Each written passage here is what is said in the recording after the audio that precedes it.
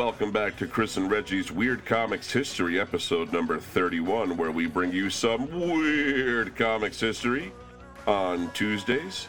You can find us on chrisandreggie.podbean.com or subscribe to us via iTunes, Stitcher, Podbean, Google Play, iHeartRadio, Spotify, and appearing next month on Wizard Magazine's Top 10.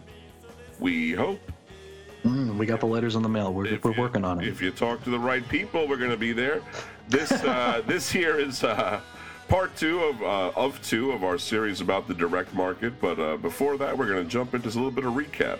Yeah, let's catch you guys up. Since the turn of the 20th century, newsstands and other periodical points of purchase would be able to return unsold magazines, newspapers, mass market paperbacks, and comic books to the distributor for full credit.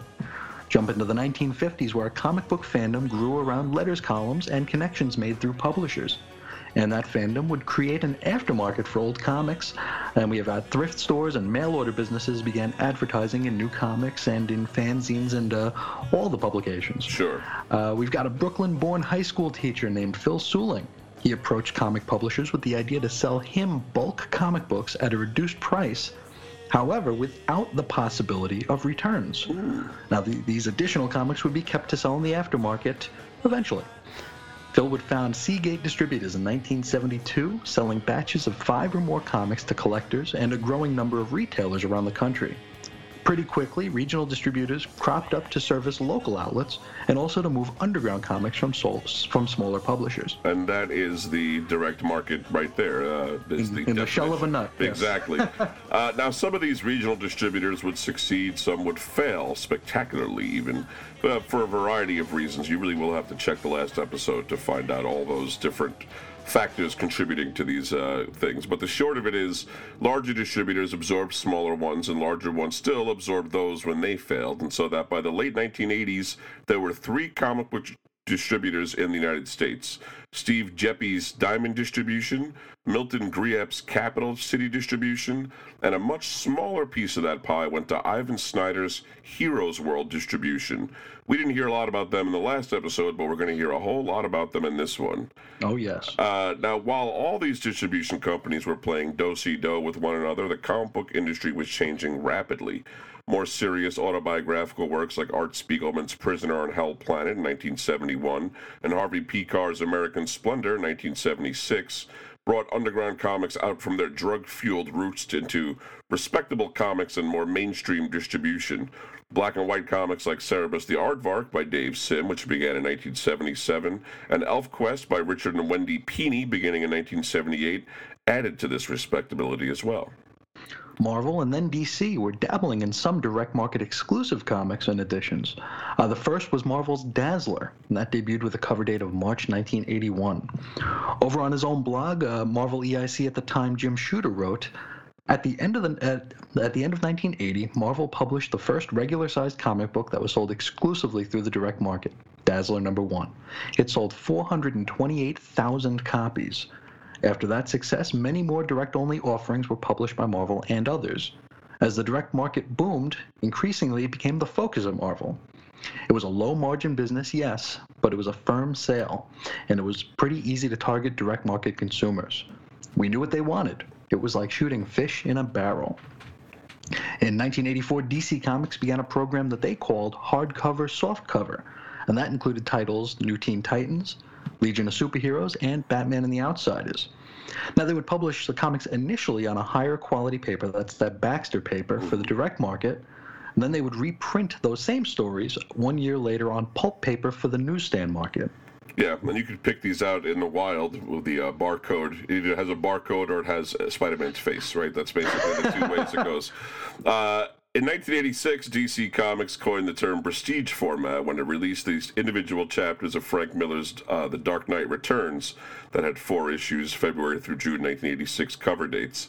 Now, prestige refers to a square-bound, high-quality comic of 48 or 64 pages that will only be available at comic shops, at least at that time. It was priced at $2.95 an issue when the average comic book was $1, and DC Comics promoted The Dark Knight Returns as a thought-provoking action story.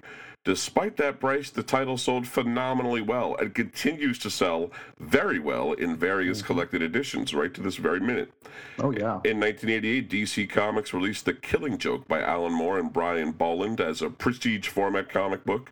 The graphic novel won the Eisner Award for Best Graphic Album and garnered Alan Moore the Best Writer Award in 1989, and also sold incredibly well, despite the fact that people have changed their minds about the story's content in more recent times. It actually was out of print for a number of years. It was only in print in the Best of Alan Moore book, but then it came back into print, and that seemed to stir things up. And then in 1989, they released Arkham Asylum, A Serious House on Serious Earth by Grant Morrison and Dave McKean. And Grant Morrison says he made more than $100,000 from the first printing. Personally, like in pocket, not the book made that much. So it did very, very well. All these books and more are evergreen titles, meaning they sell perennially and forever, routinely showing up on the best-selling graphic novels list for any given time. Marvel hasn't been as robust with their strictly prestige titles, though they have made significant movement into this collected edition market, especially in, like I'd say, the last 10 years. Oh yeah, they've overtaken DC as the kings of that. I think at this point, yeah, they really have. They came out with that Epic Collections thing. The Epic Collections, but, yeah. You know, for a long time, they seem to lag. But since these are not exclusive to comic shops, and in fact sell very well in traditional bookstores today, we're going to move on from this subject now. But they were once a comic shop thing only. That's the point. Absolutely. Now, we're going to talk a little bit about the speculator boom. The first rumblings of a speculator boom really began in 1984 when Kevin Eastman and Peter Laird of Dover, New Hampshire, published the first issue of Teenage Mutant Ninja Turtles. We went over a little of this in our history of underground comics, but specific to this series, the book premiered in May 1984 at a comic book convention in Portsmouth, New Hampshire, printed in oversized magazine-style format on cheap newsprint, and had a print run of only 3,275 copies. Comics collectors were already speculating on black and white independent comics, but this issue shot things into the stratosphere. Tales tell of immediate in-store markups of the first issue of Teenage Mutant Ninja Turtles. Within a few months, the first issue commanded prices 50 or more times the cover price. So we're talking like $75 or more. Mm-hmm. Today, a mint condition copy of that first issue is valued at $20,000. Wow! Now that's a lot of dough for a bit of newsprint. That is something. From roughly 1985 through 1993, comic book speculation reached its highest peaks. This boom period began with the publication of titles like Batman: The Dark Knight Returns and Watchmen, and comic book events like Crisis on Infinite Earths and Secret Wars. Around 1975, a nice copy of Action Comics #1 sold for about $400. 10 years later, it commanded five-figure sums and higher, and today, as we know, over $1 million. Seven-figure sums, yeah. Tremendous. A new breed of comics collectors look to their hobby solely for financial gain, buying and selling older comics as well as buying multiple copies of new comics in the hopes they would someday become the next Action Comics #1. It was the hope of many, and this was said a lot, that their comics collections would put the kids through college, or could be sold later for a comfortable retirement. During this time, mainstream comic book publishers began to pander specifically to the collector's market, with techniques including variant covers, polybags, and gimmick covers. The direct market expanded from 6 to 70% of total comic book sales from 1978 to 1992. Variant covers are fairly self-explanatory. An alternate cover that might convince a collector to buy two copies where he might have just only bought one.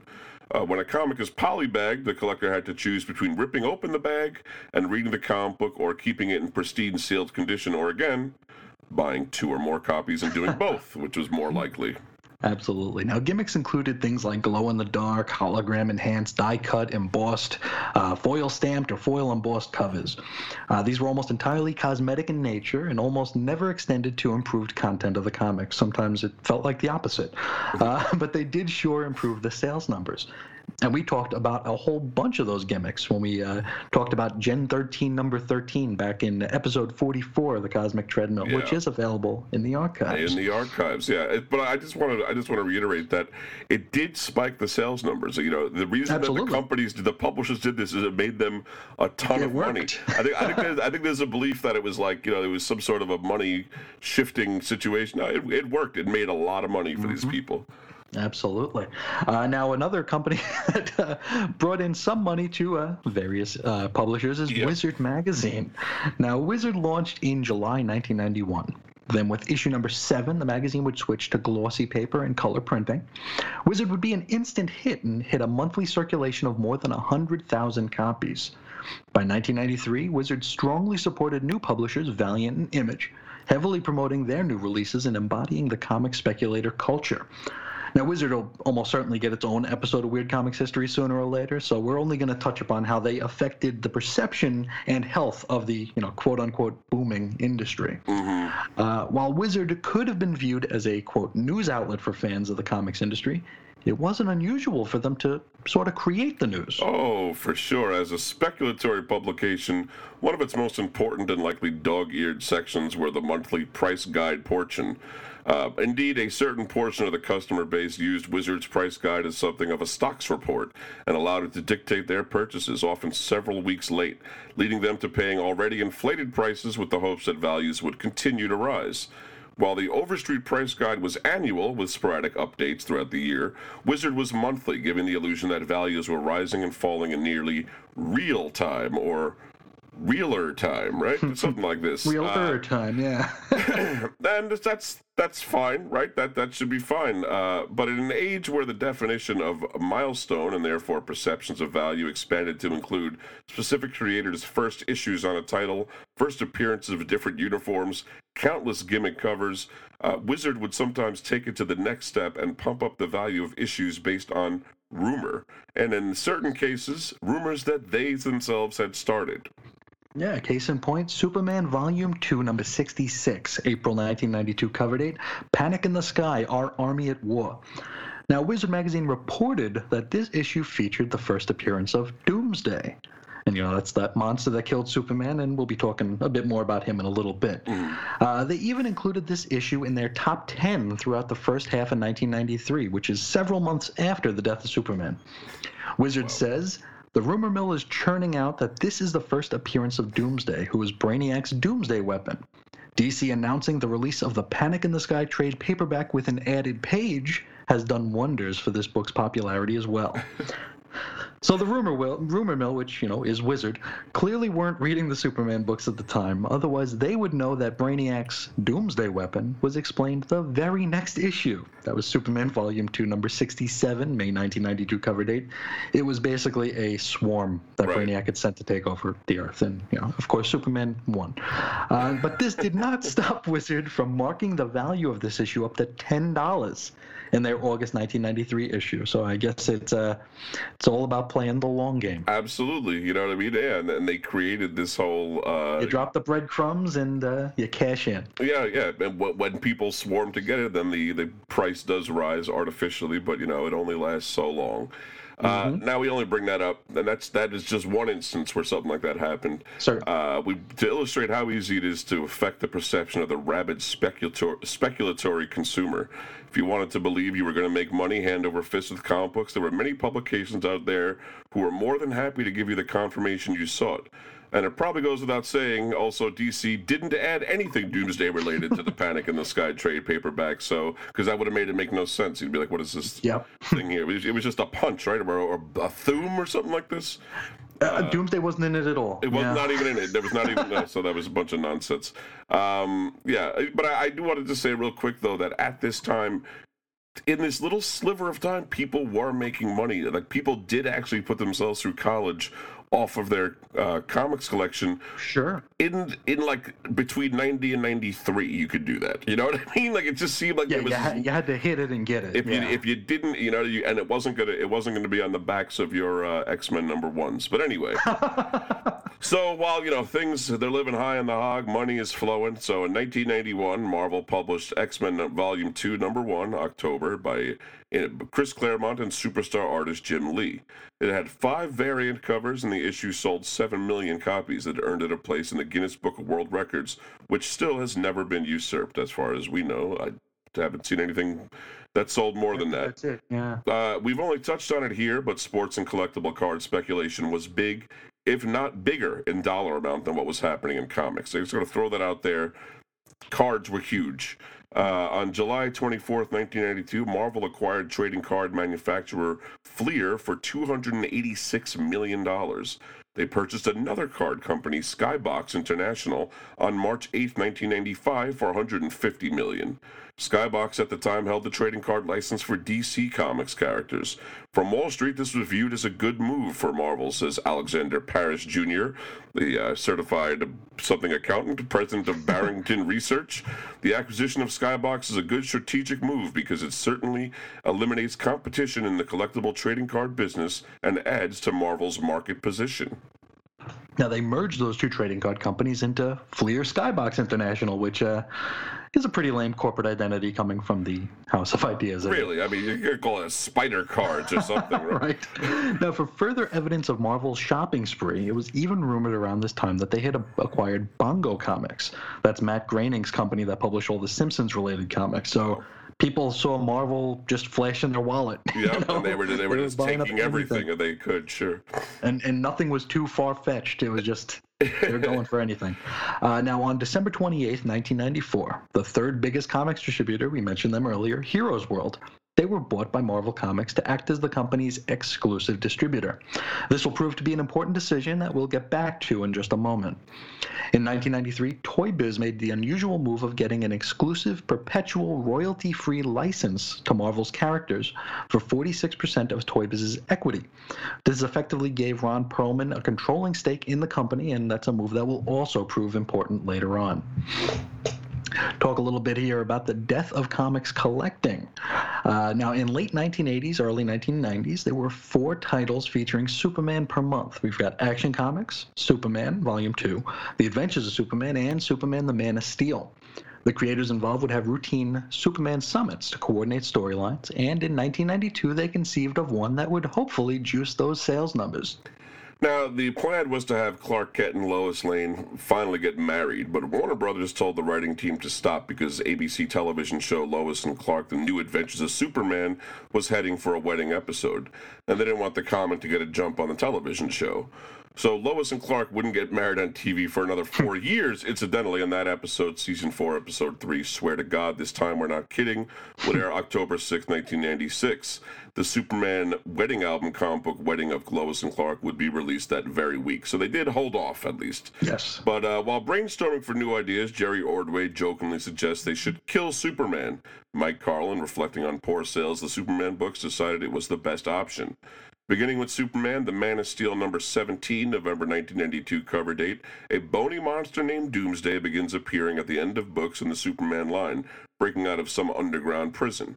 Superman Volume 2, number 75, January 1993 cover date, contained Superman's fight to the death with Doomsday. There were 4 variants of issue number 75, a standard newsstand edition, a direct market edition, a collector's edition sold in a poly bag with a black armband, posters, stickers, and a trading card, and a platinum edition, which was the same thing but in a silver poly or platinum poly bag, I believe.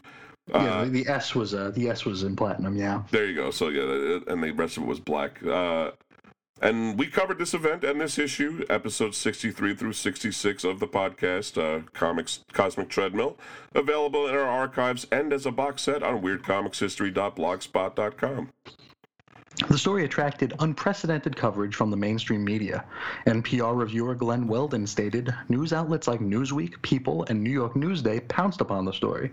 Indeed, it was a front-page story for Newsday on September 4th, 1992, and that would break the news to the mainstream media. And there was a plucky young paperboy who delivered that paper on this show. And you said, gee, I'm going to get me that copy. Right? I went from door to door. Superman's dying. Superman's dying. I got hit with a lot of hoses that day.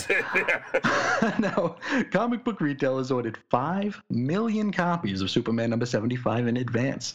And many people who had never read comics bought the issue in hopes of it becoming an expensive collector's item.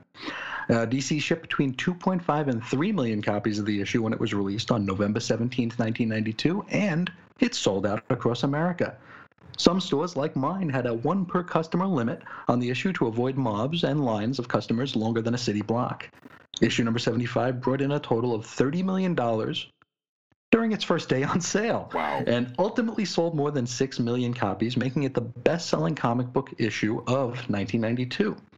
The month of release, sales from Superman 75 doubled DC's market share. And some would say that this is the end of the glory days of comic book speculation.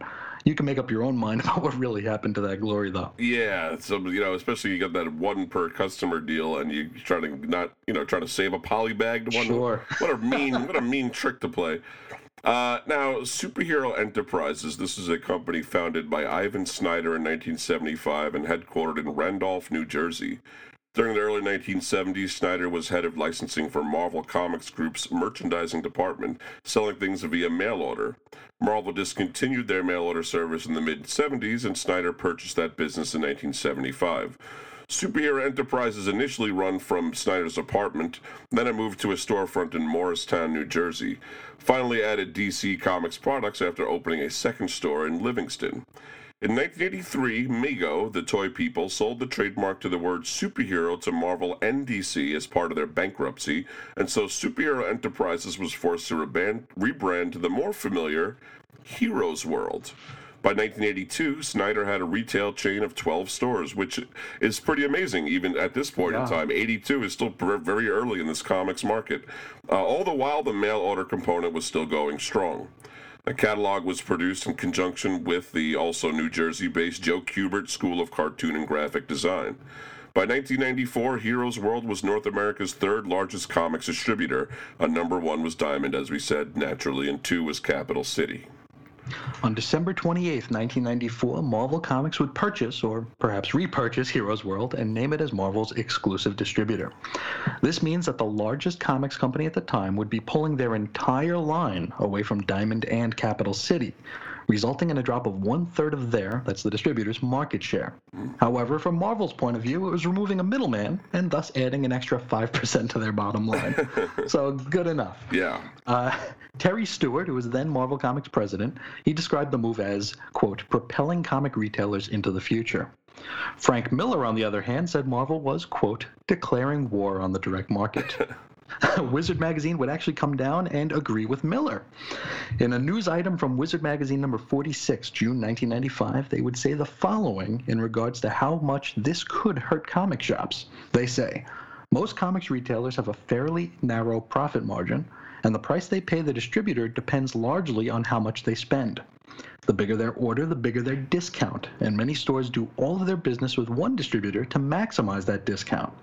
Now they'll have to split their comics orders between two sources, assuming they wish to continue selling Marvel Comics, or conversely, wish to sell anything besides Marvel Comics.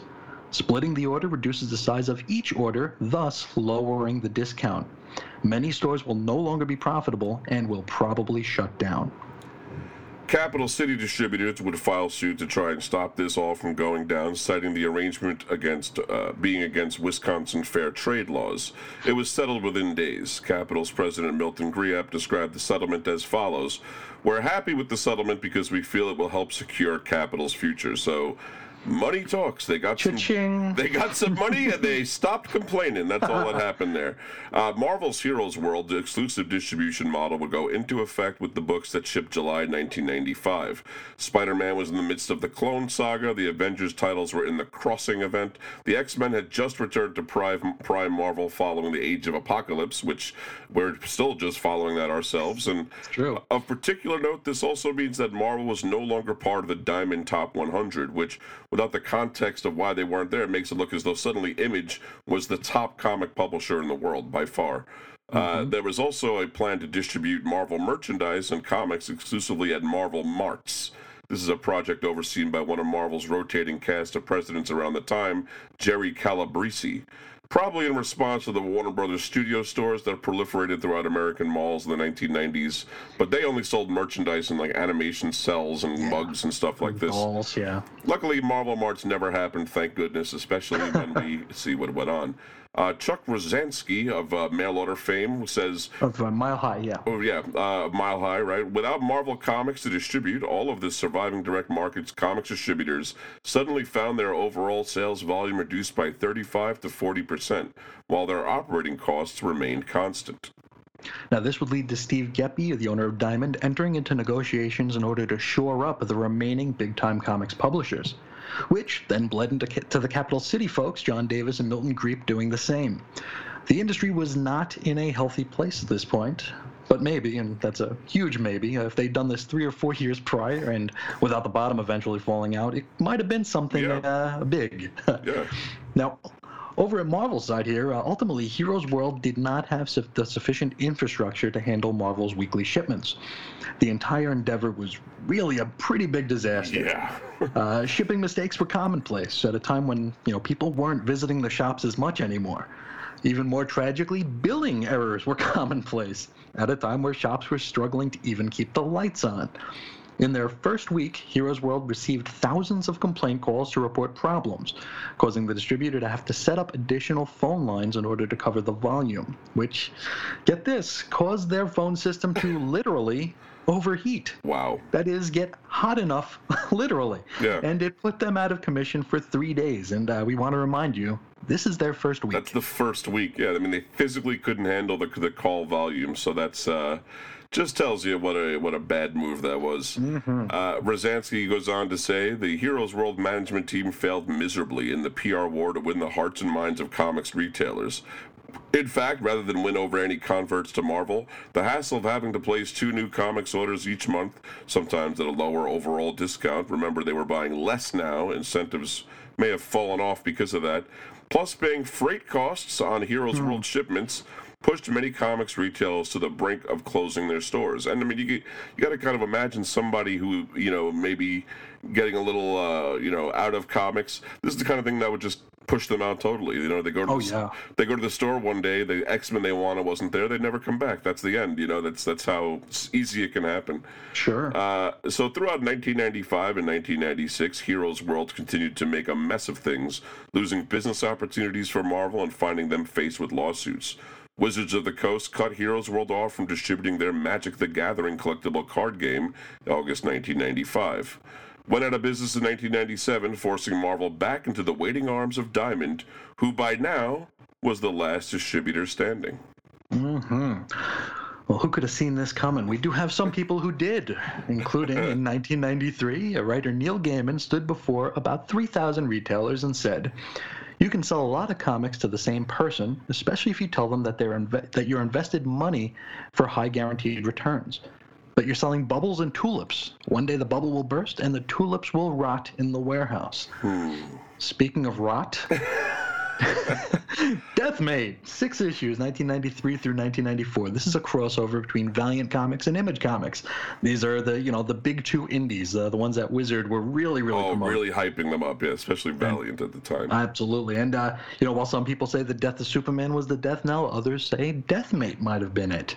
This is a seriously hyped crossover, plagued with ridiculous delays. And from also the Image side, but must from be the Image said, side, yes. And also the fact that it kind of sucked. It wasn't very good. That was a problem too, right? That was a little bit of a problem. Now, this series is pretty much why Valiant sold to Acclaim in 1994, and they would have their own problems, which we discussed in long form during episode 106 of the Cosmic Treadmill, and that was Captain and the Game Master, and it's available in the archives.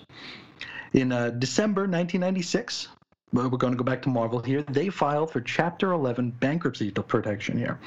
We've seen this bankruptcy described as being caused by rampant comic book speculation, and that certainly contributed to Marvel's woes. But we're going to show that the reality is a lot more complicated than that. Yeah. Again, we have to reiterate that all of these gimmicks, the variants, all these things that hurt the comic book stores in the long run, they really helped Marvel a lot. They made their money. Their sale to the comic book store was final. So that was, shipped is sold in the comic game increasingly in this time and nowadays. Completely. But anyway, in January 1989, investor Ronald Perelman bought Marvel for $82.5 million, putting up $10.5 million of his own money and borrowing the rest from a syndicate of banks. We went over a little bit of that last episode. Immediately, Marvel upgraded its paper and individual issues rose in price from 75 cents to $1, with no appreciable loss in sales. Though remember, the non-returnable direct market now accounted for about 70% of sales. After just 2 years in the saddle, Perlman increased Marvel's revenue by 35%, and profits jumped by a factor of 10 to $5.4 million.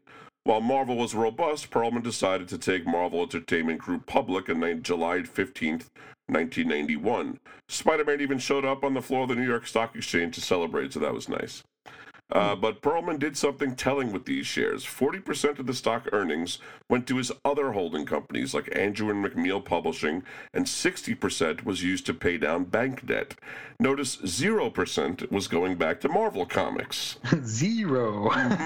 Now, at this point, under Perlman's and other investors' instruction, Marvel began churning out an obscene amount of product. And we're not just talking about comics. We got action figures, accessories, trading cards, anything you could put Marvel characters or logos on was coming out. Sure. If we're just looking at comics, Marvel put out 1,373 issues in 1993 alone, which is about four per day every day. Wow. That's a lot of comics. Yeah, I mean I mean that in the different issues of different series, not comics in the many millions, So Now, as Marvel's value inflated, Ron Perlman used that as leverage to acquire other companies, further ballooning Marvel's value past anything reasonable.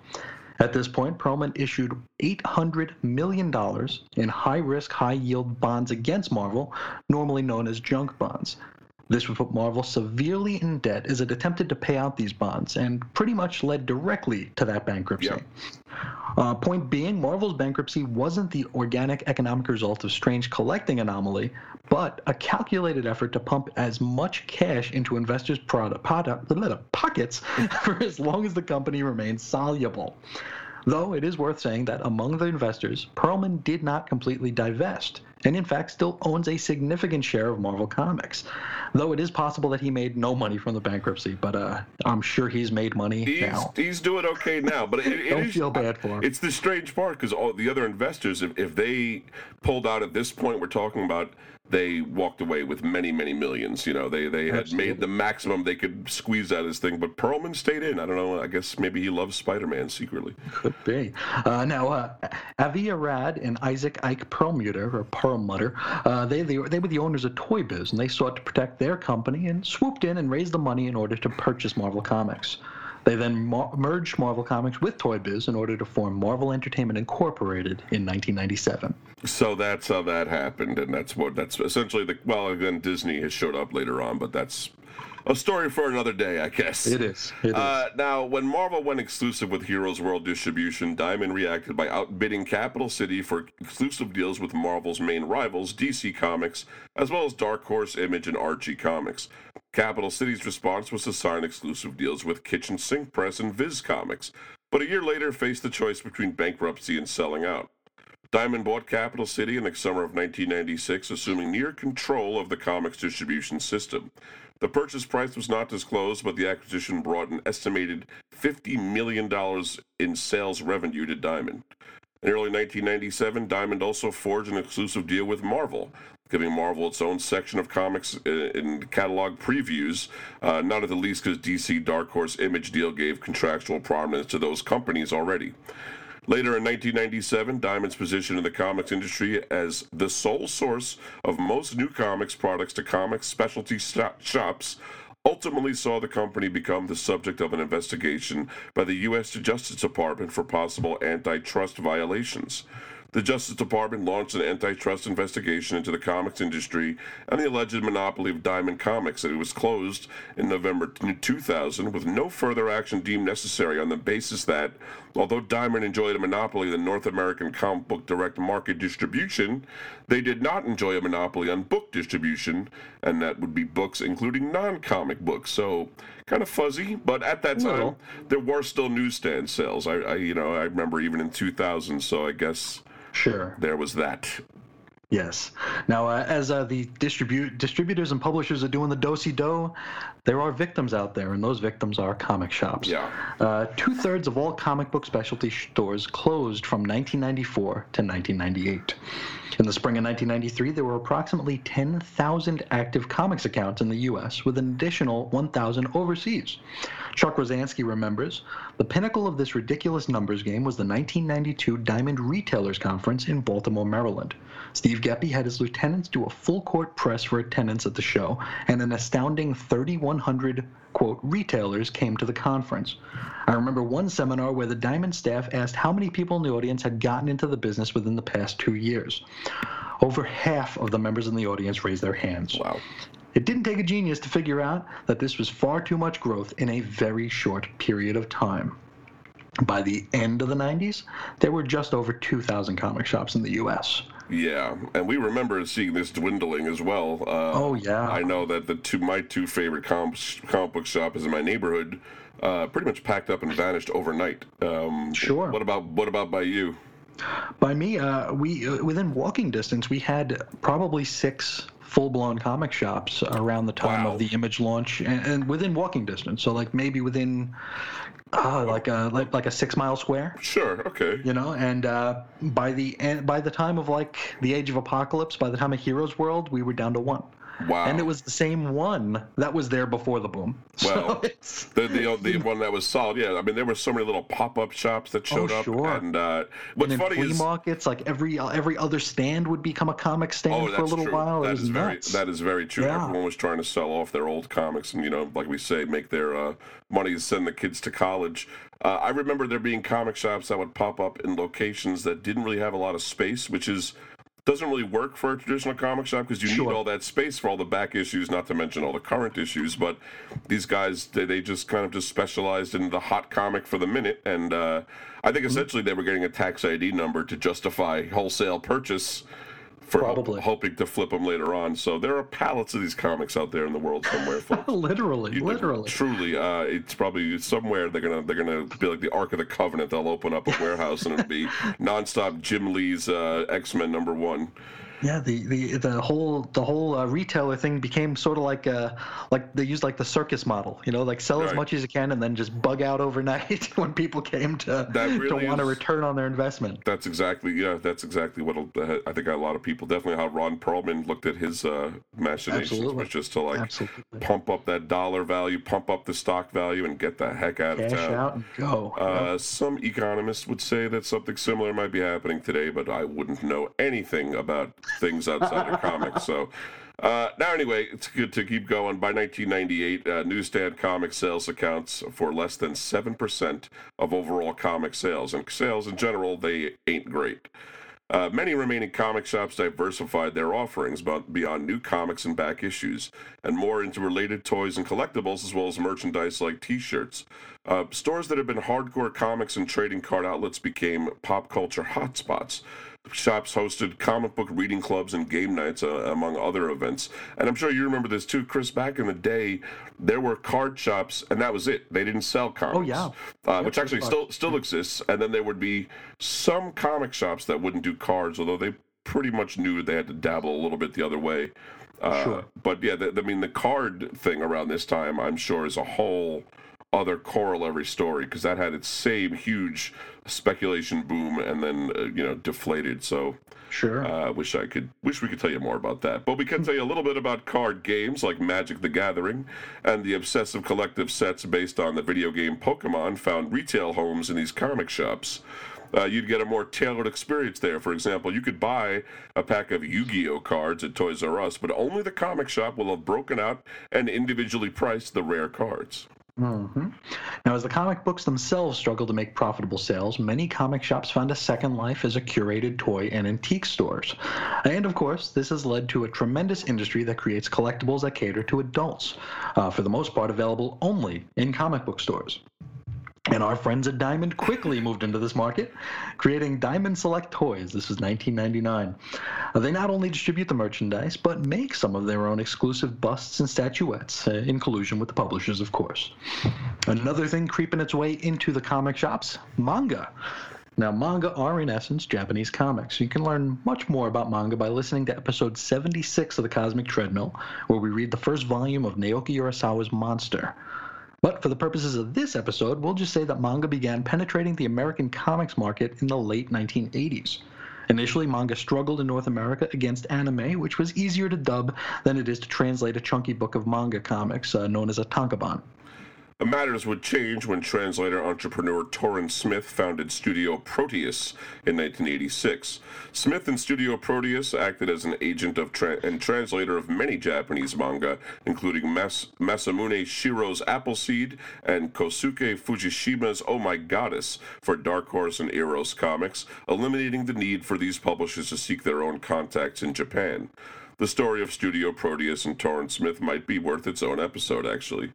Simultaneously, the Japanese publisher Shogakukan opened their U.S. subsidiary Viz, enabling Viz to draw directly on Shogakukan's catalog and translation stills. Am I butchering that, Chris?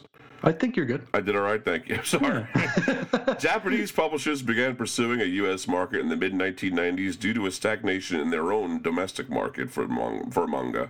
In 1997, Mix Entertainment began publishing Sailor Moon, along with Clamp's Magic Knight Rayearth, Hitoshi Iwaki's Parasite, and Tsutomu Takahashi's Ice Blade in the monthly magazine Mix Zine. And then 2 years later, Mix Zine was renamed to Tokyo Pop. Yeah, and Tokyo Pop would go on to be a long-lived publisher of manga. They're a lot smaller now, but they did hit their stride in the early 2000s. Shut down, which blew my mind. They did shut down briefly, but they come back and just do specialty stuff now. Right. Now, in the following years, manga became increasingly popular, and new publishers entered the field, while the established publishers greatly expanded their own catalogs. By 2008, the U.S. and Canadian manga market generated $175 million in annual sales. And in 2017, manga distributor Viz Media was the largest publisher of graphic novels and comic books in the United States, with a 23% share of the market. In response to this, lots of comic shops began building manga sections, and sometimes converting to manga-only shops beginning in the early 2000s. Which is something, you remember this. Yeah, this is before I even turned an eye to manga. I was so annoyed that they were literally taking up your shop, right? Yeah, for sure. Yeah, there were stores just ditching their back issue section to put manga, and Absolutely. It's like, what is this? Yeah, in New York there was some manga. Like, I was aware of its existence even before that, but I do remember suddenly, like, well, gosh, I go to the comic shop. There's a shelf of all these white books of the same trim and width, and then now there's two shelves. Now there's a bookshelf. Now the whole back of the store is all these books. What's going on here? You start to think, is this the Scientology section or what's going on back there? But yeah, I mean, it really did. It took over, and without a doubt, I'd say it saved a lot of shops to be able to sell that. It's funny that it has kind of come down in I was going to say, it was a bubble in and of itself, because a lot of those stores would phase it out a few years later, but yeah, I'm sure it bailed a lot of shops out in the interim, for sure. Absolutely, yeah. In New York, again, like, this is its own market. I don't think any of them have totally phased it out, but they definitely did reduce them a lot, whereas it used to take up about half of a couple of these stores. And I think Midtown, which is the biggest of the stores here in New York, they still have like a floor dedicated to it. So it's still loved out there in the world. But speaking of graphic novels, in the early 2000s, the bookstore market began to challenge the direct market as a channel for sales of increasingly popular graphic novels and trade collections. And yes, folks, there is a difference. The growth of interest in comics among mainstream booksellers and book publishers has led to several publishers arranging for bookstore distribution outside of Diamond. For example, Tokyo Pop through HarperCollins or Fantagraphics through W.W. Norton. And I think DC and Marvel use Ingram, as a matter of fact, for bookstores. Never want to miss a trick, though. Diamond created Diamond Book Distributors in 2001, so they are another option. They are indeed. We talked about Wizard earlier. Let's talk about their end. In November 2006, Wizard editor-in-chief and co-founder Pat McCullum was fired after more than a decade with the company. Wizard would decline to say why he was removed. On February 21st, 2007, Scott Gramling was announced as a new editor-in-chief. Soon after, longtime Wizard editor Brian Cunningham was removed, and that was August 2008. The final editor was former staff writer and managing editor Mike Cotton. On February 27, 2009, Wizard laid off 10% of its workforce, including its 3 staff writers, in order to make room for freelance writers. Wizard would be relaunched with issue 228, August 2010, which featured Mark Miller as a guest editor. The magazine went back to its strictly comic book roots, which featured a Green Hornet film cover and roundtable discussion, even, with creators in the comic book film industry. Despite all these changes, however, the magazine was losing subscribers at an unsustainable rate. By December 2010, the circulation was just 17,000 copies. On January 24th, 2011, after it had already been reported by Rich Johnston at BleedingCool.com, Wizard announced that it was ceasing publication and that its sister magazine, Toy Fair, was also going to be canceled. See, they should have relaunched with a number one. That's the trick. That's the only way to juice your sales, buddy. And you know, the way they did it, they went to like a bigger, like, tabloid-sized magazine, where it doesn't look as cool on your shelf anymore. I do remember that, yeah. And it actually, what's funny is they're saying it kind of went back to its comic book roots, but I remember it being really movie-focused when it first came back, is my memory of it. It was. Very. You know, whatever. It was, its time had come and gone. That's all there is to it. And those people all now kind of work in other areas of comics journalism, or even... Or in the companies. In the companies. They work in DC and Marvel, so they all, or a lot of them landed on their feet eventually. Now, the first inklings of digital comics may have been the web comics of the mid-1990s. Scott McCloud suggests that comics will all go digital in his book, Reinventing Comics, but in kind of a more abstract way. He doesn't really know what way that's going to be. He just thinks that eventually, paper will no longer be needed. In 2012, when asked by the AV Club about attracting new comics readers, Mark Waid said, "It's really hard. I honestly think that if there is an answer, it involves digital. The problem with comics, and I've said this before, is that we have over the past 50 years very, very successfully taken what used to be a mass medium and successfully turned it into a niche market. Which is crazy, the idea that comics are a destination point now, that I can't find them anywhere.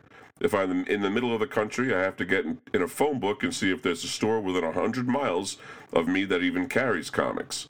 This is why you don't see mass advertising for comics during movies, during the trailers.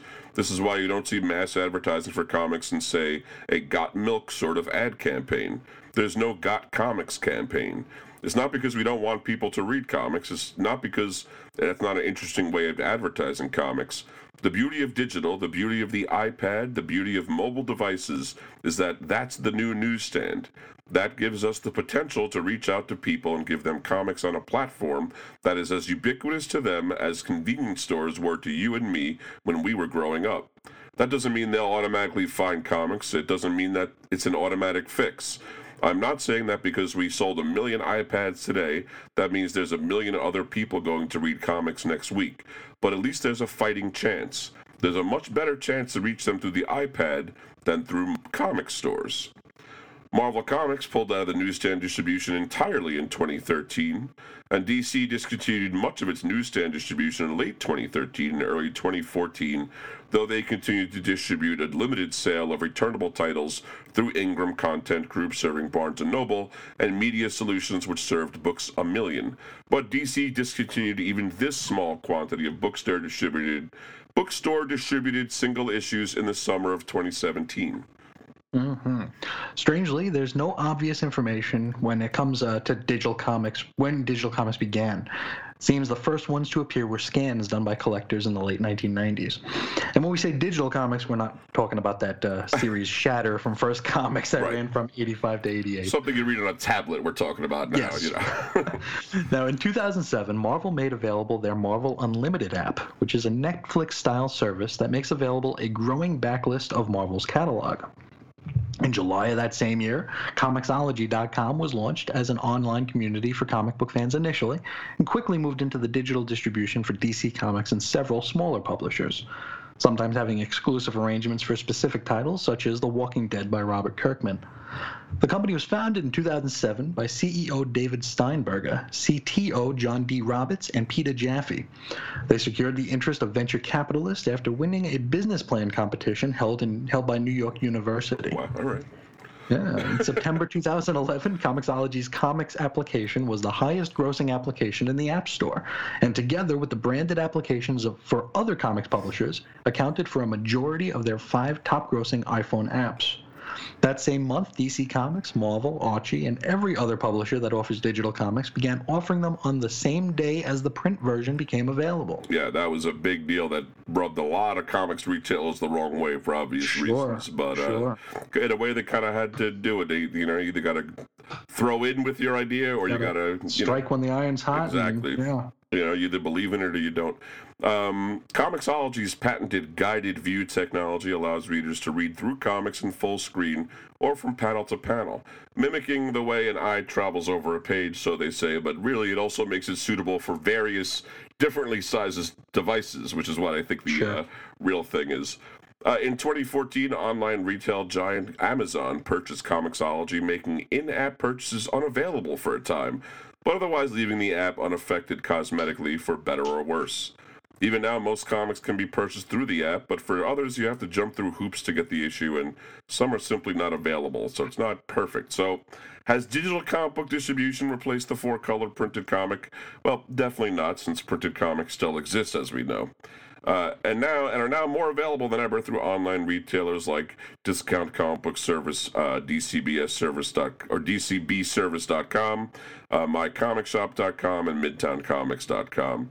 Since the sales figures for digital comics and print comics, for that matter, are kept from the public, we can't really say how much of an impact they're having on the industry. With more digital exclusives and new initiatives like Comixology Unlimited, which was launched in 2016, we can only guess that they're having some kind of effect. But get back to Mark Waid. For his part, in 2013, Mark Waid wrote for 13thDimension.com several years ago at a conference for comic book publishers and industry stalwarts when Comixology was still an upstart and iPads were still a toy. I came out aggressively against the old ways. I wasn't the first to do so, but I am loud. I rallied hard that we should all be turning our attention to the emerging digital market and that as an industry, we couldn't continue to be held hostage by our only significant print distributor, America's 1,800 maybe comic specialty stores. I argued that tablets and smartphones were the new newsstand, the new outreach tool. As the vast majority of publishers and retailers turned on me for preaching heresy and descended upon me like a fat kid on a chocolate cake, I maintained that the old ways were doomed to die more quickly than we could imagine, and that the future of the comics medium hinged on digital distribution. And you know what? I was wrong. He continues to say, had you told me 3 years ago that comic sales in America would be up by a significant number when all other forms of print media were shedding readers at a brutal pace, I'd have been the one to call you a heretic. Yet, here we are. Print comics aren't the business juggernaut they were in their heyday and may never be again. But no one can deny that there's a sustained boom going on and no hint of an oncoming bust. And here's what's really cool. The same thing is happening with digital comics. They're not only matching print's growth, they're exceeding it. A year or two ago, when readers, new, old, and lapsed, began reporting that reading comics online spurred them into stores, we considered that to be anecdotal evidence that there was a positive symbiotic relationship between the two.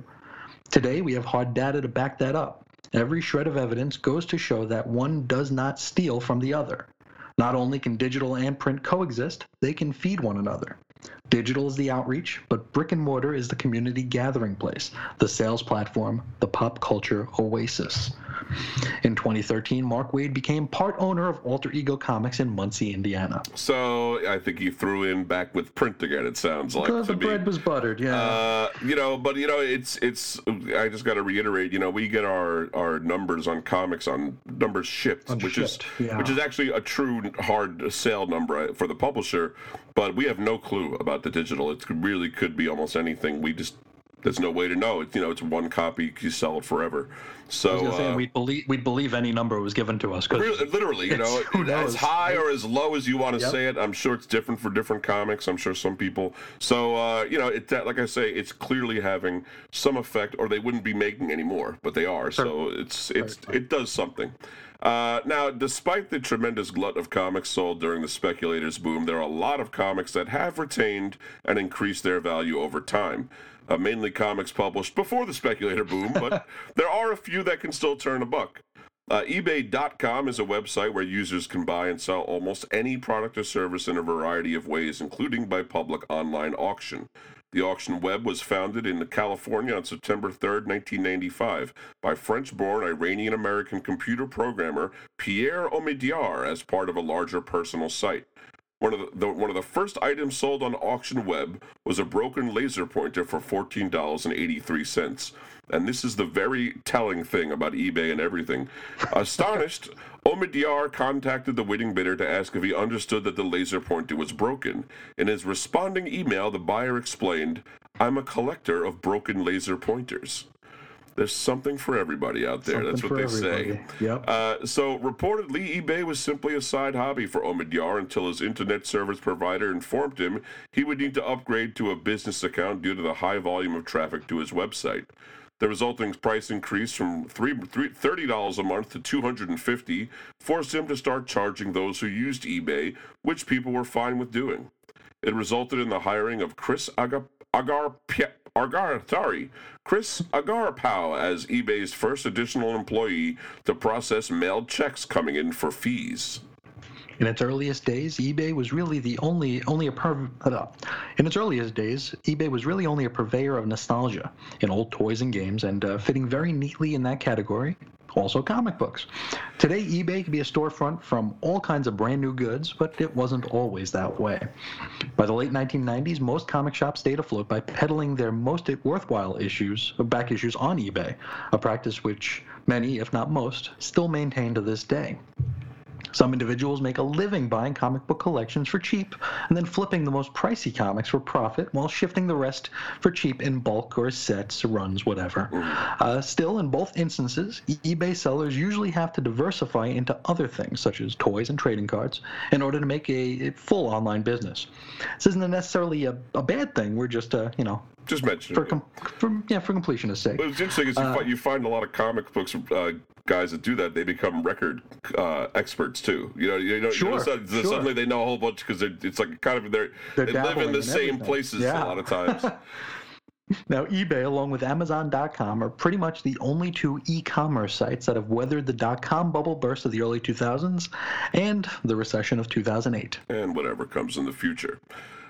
So San Diego Comic-Con attracted approximately 165,000 people in 2015. New York Comic-Con brought in 180,000 attendees in 2016. The market declined 6.5% in 2017, according to estimates by online magazine ICV2 and Comicron, which is an industry analysis site that we use all the time. Total sales of comics and graphic novels in the United States and Canada were $1.015 billion in 2017, down $70 million from 2016, but still not a bad chunk of money, boy. Sure. By the numbers, it looks like the industry is contracting slightly, yet with the fluctuating number of titles published, emerging new publishers, various price points, and of course, that ever-elusive digital comic sales number, it's really difficult to get a full picture of the industry. Which is kind of by design, I think. An article by Heidi McDonald for TheBeat.com has a quote from retailer Mike Sterling. He said, "I've been in this business long enough to have heard multiple times from multiple sources the comic book as we know it will be over and done with followed by a predicted time frame just near enough in the future to supposedly pose an immediate threat, but far enough away that when the time comes and goes, no one will remember to go back and tell the comic book Cassandra he or she was wrong. 5 years is the period usually suggested." Oh, we've both heard that. I've heard probably our whole collecting career. Yeah, absolutely. Now, currently, it is easier to self-publish digitally and in print than ever before. More new talent seems to be putting out more new series than ever before. It looks like people and Diamond distributors are still willing to gamble on comic books, at least for now. Whatever happens to the format, the language of comics remains intact and will continue to grow and change, as happens to all languages. That's right. You got to remember, comics are not just a pamphlet, saddle staple pamphlet, for sale at your comic shop. There are a lot of ways to get and read comics, and absolutely, as Chris said, more than ever before. Sometimes it blows me away.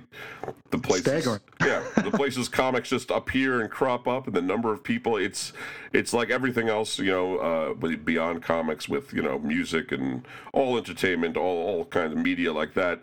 It's a great and horrifying thing. That there's so much out there, but overall, I feel very positive about it, and that does wrap up our two-part series on the direct market, which was lingering around for far too long. I hope that created a good picture. And, at the end, we kind of just talked about what happened to the retail side, because that is the kind of boots on the ground side of the direct market, is the Sure. guys that are selling at the store. But if we missed anything, if you have any comments, if you have any stories of your own about your travails through the direct market, you can write to us at weirdcomicshistory@gmail.com. Find us on Facebook at facebook.com/cosmictmailhistory. We're on Tumblr, cosmictmailhistory.tumblr.com.